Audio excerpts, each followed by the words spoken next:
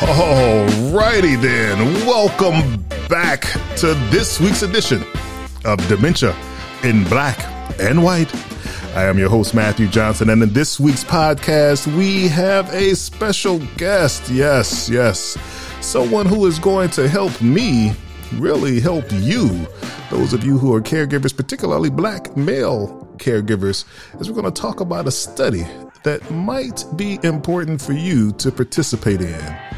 So let's sit back and take notes. Get your pen and pad out for this week's edition of Dementia in Black and White with Dr. Robert Turner.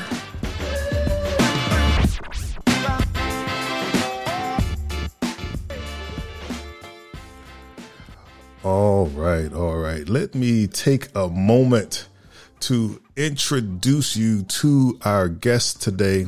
We have Dr. Robert W. Turner II, who is an assistant professor in the Department of Clinical Research and Leadership with a secondary appointment in the Department of Neurology at George Washington University School of Medicine and Health Sciences.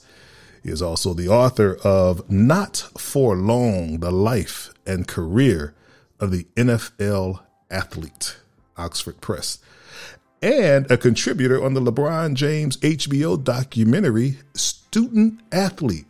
Now, of course, his bio is much longer than that, and I encourage you, if you don't know about Dr. Turner, to look him up. There's a lot of information about his contributions to society in general, and then this particular community here that we're going to talk about specifically. And so without further ado, I want to welcome to the podcast Dr. Robert Turner. Dr. Turner, welcome to the podcast. How are you, sir?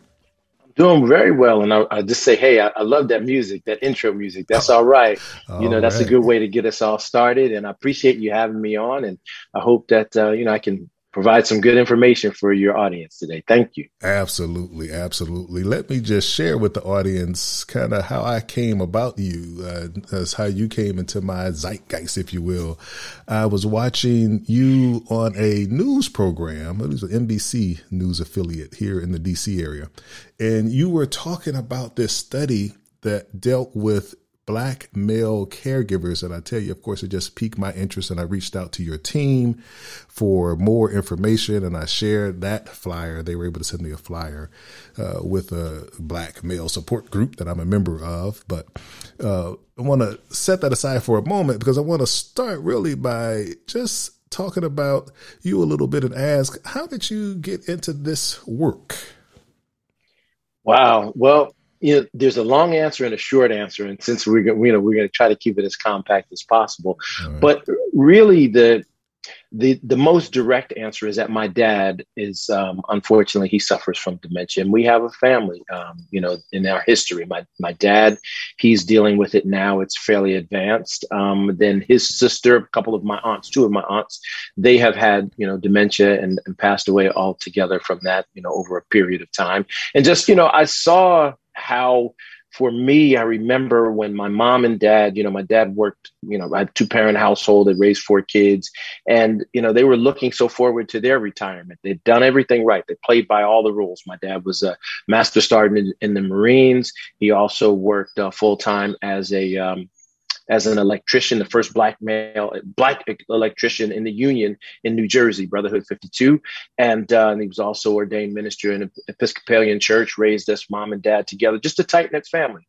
And so they were really looking forward to their time to retire. They were starting to go on cruises and all kinds of things. And my mom's health started taking a turn for the worse. And then also they collectively had to start taking care of my aunt. Not had to, they chose to, because she could no longer live on her own. And so they were primary caregivers for her. And I saw the sacrifices that they made together for my aunt. And then all of a sudden, as soon as, basically after my aunt passed away, my dad started to come down with the disease as well. And so I have just firsthand seen what it takes to provide care, how much the person who is suffering from that neurodegenerative disease go through. And then, so in my research, I started to think about, well, we give a lot of care. We don't generally put our folks in nursing homes and those kinds of things. And I started wanting to find out what was that all about. And then I realized in doing the literature that we know almost nothing about Black men who provide care for their family members, their loved ones. And when I looked into the literature, I started to realize that it says about 45% of all caregiving is provided by men. And I thought, wow, if that's the case, that means for Black men, we are hidden in plain sight because we never talk about it. We don't know who they are, but we know that they're giving that out, that we know that they're giving that kind of work in support to their family. And so I study stress. I study cognitive aging. How does our brain health age over time? And I read some articles, and I really wanted to understand, well, since we don't know very much about Black men who do this, are Black men at greater risk for some other health problems that might be associated with providing care for a loved one? And so that's what really got me involved in the study. Fantastic. And that's a great segue into talking a little bit more about the study. So how long has it been going on? What types of things are you looking at? You mentioned stress. What else or how even are you going to be able to look at stress, and how long has it been going on? All right. Well, let me pull back a minute because, you're asking a great question, but I want to set it up a little bit because one of the things that we understand is that we've seen lots of literature. Anyone who's been involved with this will recognize that this is a disease that, unfortunately, and we don't know why, but it has a greater impact on the Black community and the Hispanic Latino community than it does on the European white community. Like many other health, outcomes, we suffer from it at a higher risk rate, right? So the question is why? And the only way that we can ever answer those kinds of questions is we have to do the research. The research is paramount because what we know in terms of health outcomes, they're different. And the factors, the risk factors, resistant factors, they're different amongst ethnic groups. They're different amongst socioeconomic groups. So the only way we can really understand what's going on is we need to reach people where they live, and we need to get people involved. But one of the most striking, I guess you would say, statistics about Alzheimer's research that I think that, I want your audience to really pay attention to is the fact that of all the research participants across the country and historically that we've been doing around Alzheimer's, and it has been ratcheting up. We've been doing that research significantly over the last 10 years. Right now, Congress through the National Institute on Aging spends almost, I believe, is $4 or $5 billion on this right now. So it's a lot of money. But when I first started 10 years ago, it was only about $450 million that's been going into this. So it's a lot of money pouring into this. But the statistic that I really want people to pay attention to is that of all the people who participate in Alzheimer's research, only 5% are Black African American. Wow. Which means that what we know about the disease, really, we know very little about how it affects our community. Right, on many different levels. Now, here's something that's even more striking. Of that 5%, 75% of those participants are women. Black men are only 25% of a total of 5%. Now, when we couch that and we think about that, and whenever you turn on the news, whenever you listen to anything, you'll always hear that Black people have worse health outcomes. Yes. But then you will hear that Black men have the worst of the worst health outcomes, right? And so what we need to do, what is really important and overarchingly important, is to get Black men involved with these studies to help us better understand our own community.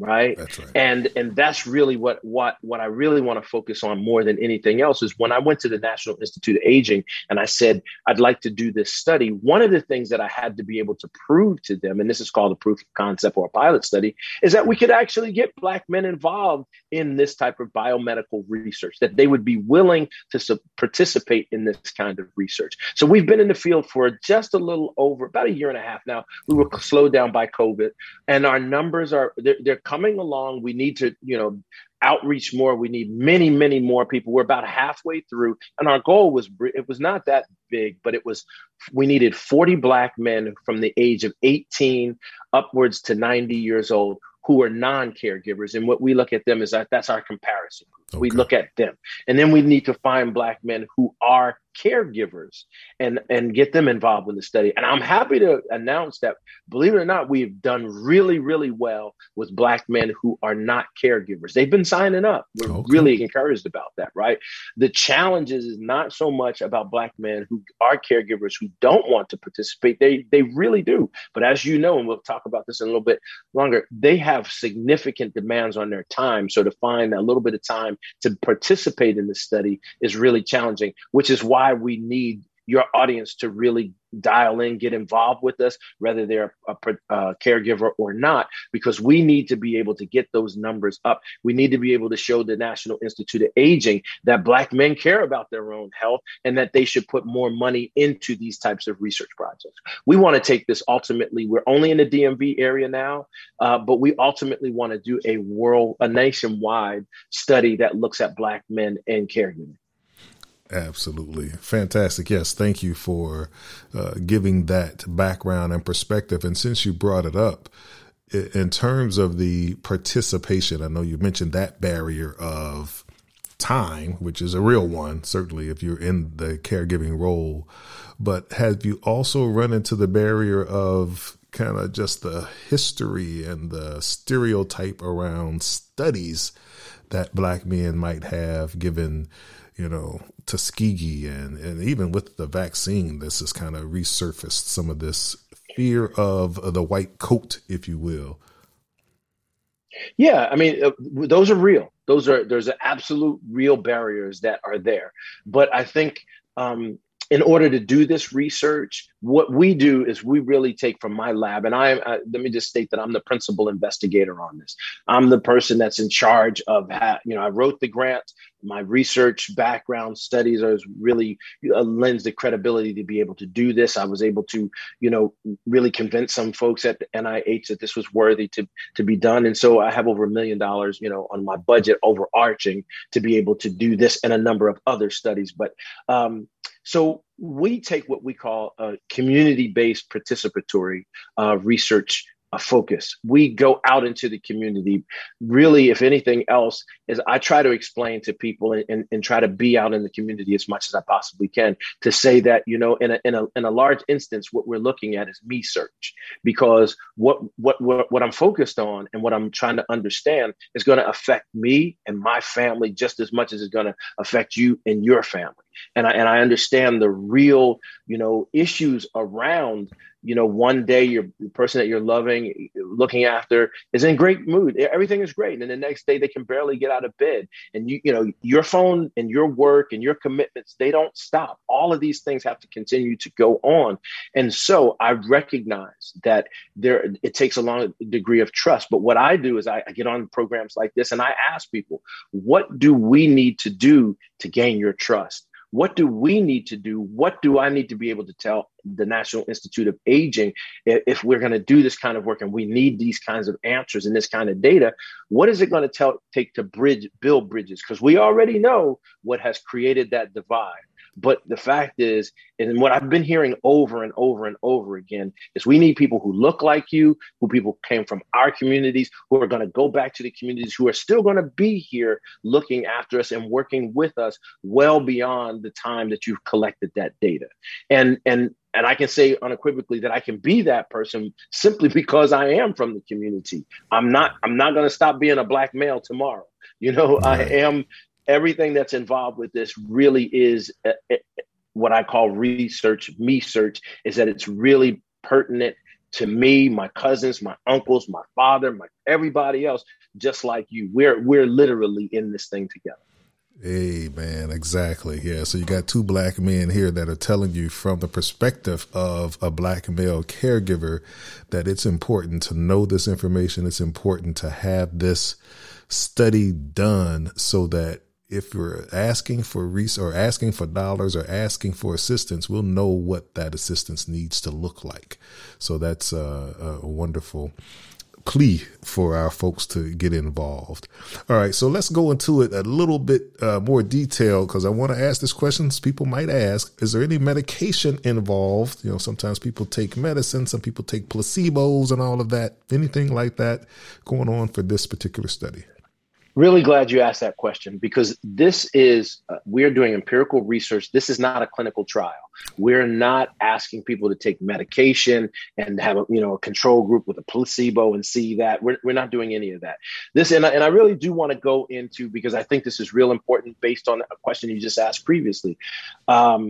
When it comes to consent, when it comes to your privacy, these are things that are very important. And this is one of the reasons why, for me, even going back to, there's lots of people who want to do this kind of research. There are many pharmaceutical companies. They want access to the Black community. They want access to Black men in particular, because they know this is an untapped market. Nobody's really figured out how to get to them yet. And when they do, they think, wow, well, we can market drugs to them. We can test drugs on them and all that other stuff. That's not where I came from. I really specifically wanted this funding from the National Institute of Aging, National Institute of Health, because there are so many safeguards that have to be in place to protect individuals. So what we do is we have a very, we have really a strong consent form, very concise, but we let you know exactly what we're going to do with the data. The thing that I want your audience to really understand here is that we uncouple your individual identity from whatever data that we take. So our study, first of all, we have an inclusion and exclusion criteria. And so we make sure that you're able to be included into the project. We assign everyone a unique identifier number. It's just a number, right? And then the only reason that we collect your demographic information is because we need to know what age range you are and all that other stuff, right? But then we collect completely separate. We collect your contact information for two reasons. One, if we have to do any follow-up, but then also we have, we provide a stipend. We pay people for being involved with the study. So we need to be able to send you your money. But other than that, that information is completely separate. So I could have a list of people who have been in the study, but I could not tell you anything about that person, because we do not match your individual data and answers with who you are as a person. So that consent and protecting your identity is paramount to what we do. All right, good. And you answered another one of my questions there. Any stipends or payments to folks? And it sounds like there is going to be perhaps some remuneration, a small stipend for folks. So there is. And we're actually in a phase right now where we're piloting another program where we're working with a nonprofit organization here in the Washington, D.C. area. And they're Terrific Inc. And they have a small amount of money where we're actually going to, people who are signing up now, going back to the question about the time commitment that it takes for a caregiver. So we have a small pot of money where we can pilot this study. So if you want to get involved with it, not only do we pay you a stipend, I believe it's up to about $125 cash in your pocket, but then we also can provide respite care for you. We want to be able to, because, you've provided care for your parents. Right. You know how difficult it is even to get, a small breather, an hour, 2 hours, let alone getting 4 or 5 hours. That's unbelievable. Because the question is, if you're not there looking after your loved one, then who is? So what we're doing now is piloting this. Is we're working with a social worker. We're also working with Terrific Inc., where they identify well-trained caregivers that we can then send to your home. We can give you the 2-3 hours that you need to get involved with the study. And it only takes about an hour and a half or so, hour, 45 minutes to be in the study. But we want to give you that extra time to go get a haircut, maybe go get shopping, maybe go, just go hang out with your boys a little bit, right? Because you need to talk to some other adults. We want to be able to provide that through this grant for you to be able to get involved with us, but then get some time to yourself. Because we think if works right, we want to do interviews and ask men about this and ask families about this, but we want to bake this into our future grants where we have some additional monies to say, hey, listen, we recognize that money and time are really valuable commodities that is in a short supply when you're providing care for a loved one. All right. Well, y'all heard it here first. The timing might be good right now for you to, if it's you that needs to get in, or you call your cousin Ray and Pookie them and tell them about what's going on here so that we can get them to be part of this study. Yeah, right, we got to give this money away. So we would love to hear from people to do this. Exactly. So let me ask you this, a little controversial here. That's coming at it from the other side. Do you ever get any criticism from people that say, well, look, we are all human beings. Why are you wanting to look at Black men here? It seems like you're discriminating, or this is reverse discrimination, or what have you. Ever have that type of criticism? And what do you tell those people? Sure, we do. People ask that, but I think people get it very, very quickly, right?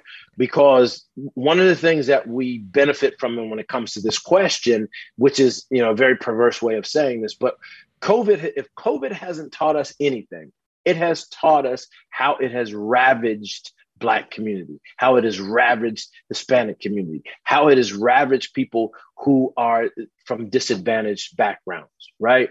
And so the question is not about equality. The question is about equity. Those people who are at greatest risk, who are the most vulnerable, also need we need to identify their issues so that way we can solve them, right? We can't, and it said to me before, it was a great person that asked me this question. He said, I'm all for equality. And I said, equality is great, but equity is what we have to work towards. And he said, well, what do you mean? And I said, well, you have children, right? He said, yes. I said, well, great. You have a child that's approximately 3-4 years old, and you got another child who's 7-8 years old. That 3-4-year-old child, you want them both to be able to have a bicycle. You want them to both be able to ride and have fun and have a good time. Would you give the 3-year-old the same bicycle that you would give the 7-year-old? And vice versa. And he said, no. And I said, why not? He said, because they have different needs. They're at different levels. And I said, that's exactly right. That's why we have to look at women as a different population. And within that, we look at subpopulations. We have to do the same thing for men. We have to do the same thing for transgender. We recognize there is not a one size fits all solution, but this study is helping us do something that's vital, and that's identifying and recognizing what are the problems. Once we do that, then we can come and find some solutions. Hey, that's all right. Thank you for that. All right. So let me, I want to, of course, end with you giving the contact information where people can reach out to get evaluated, to have a determination made as to whether or not they can participate in this current study, or even whether or not they can just be part of the database for the future study. And I want to just make sure I encourage anybody, even if you're not necessarily right in the DC metro area, that you go ahead and make the call or send an email and get screened at least for the study, so that you might be able to participate in a future or the expansion of the current study. But before we get into those specifics of the details, anything else you want us to know about the study in general, or any of the work that you're doing?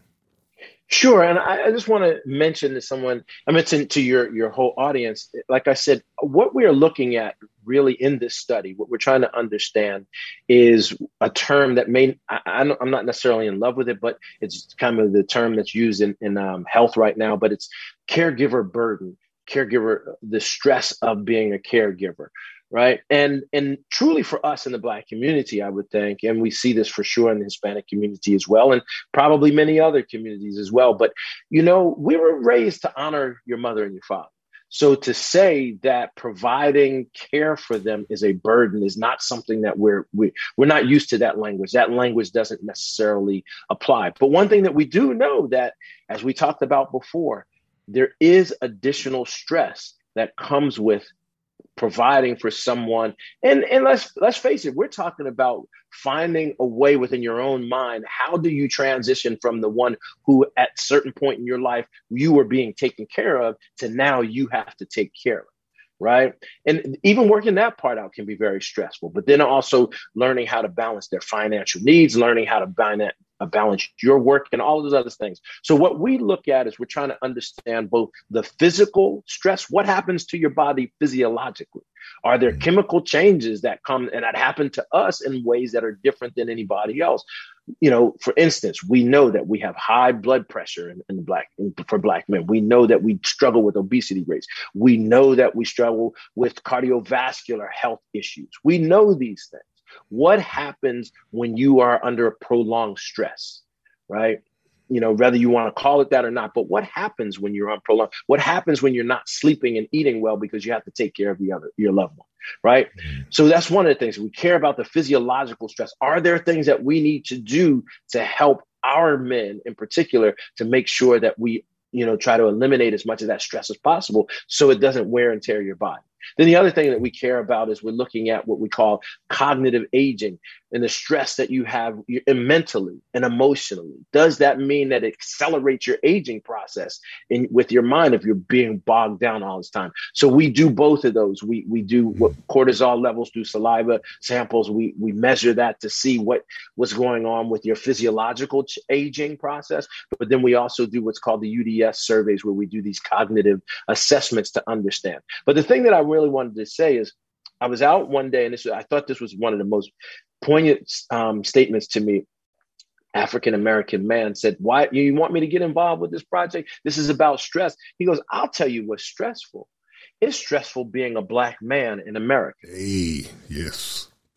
And I said, you know what? That's exactly right. Which, by the way, is why we have a control group of Black men who don't provide care.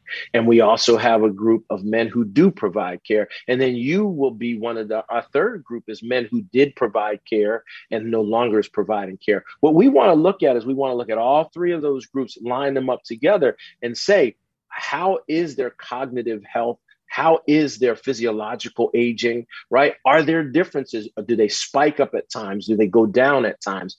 Is this a persistent stress that we carry with us as we age, no matter what we're doing? If it is, and we know that, for instance, Black men, we just lost Bob Lanier yesterday, famous, basketball player, only 73 years old. But did you realize that for Black men, our life expectancy age is 72 years old?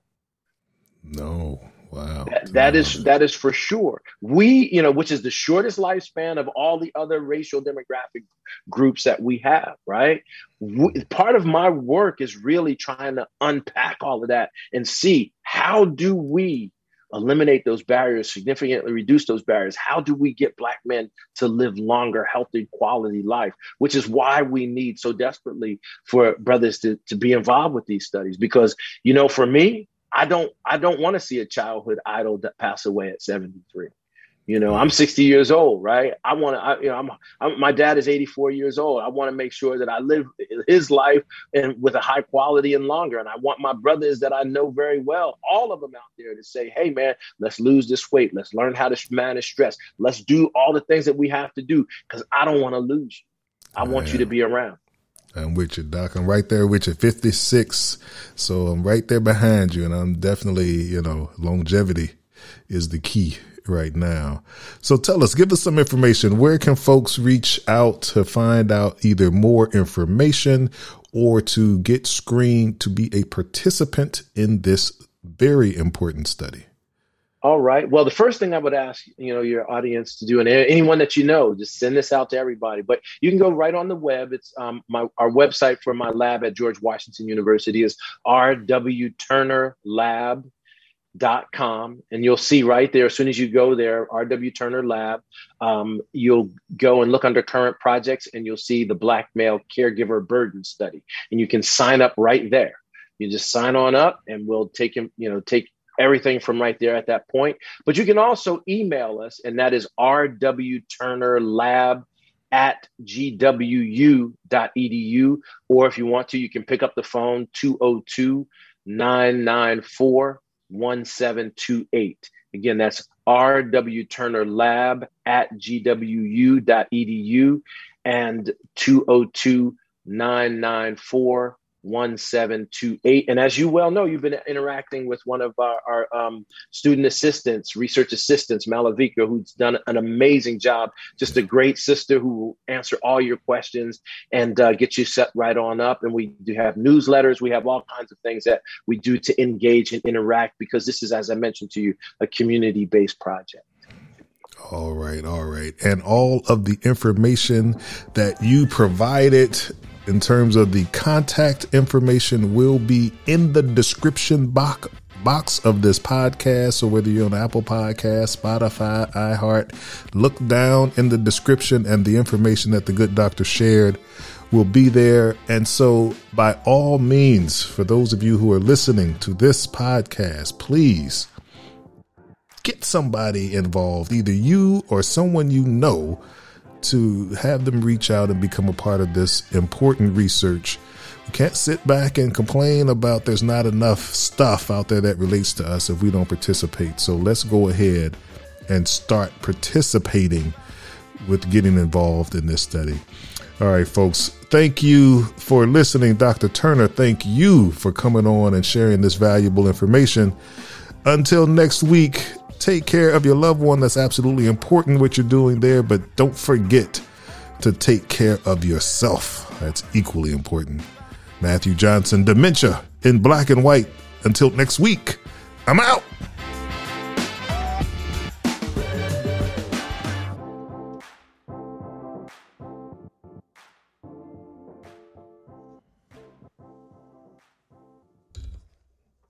All right.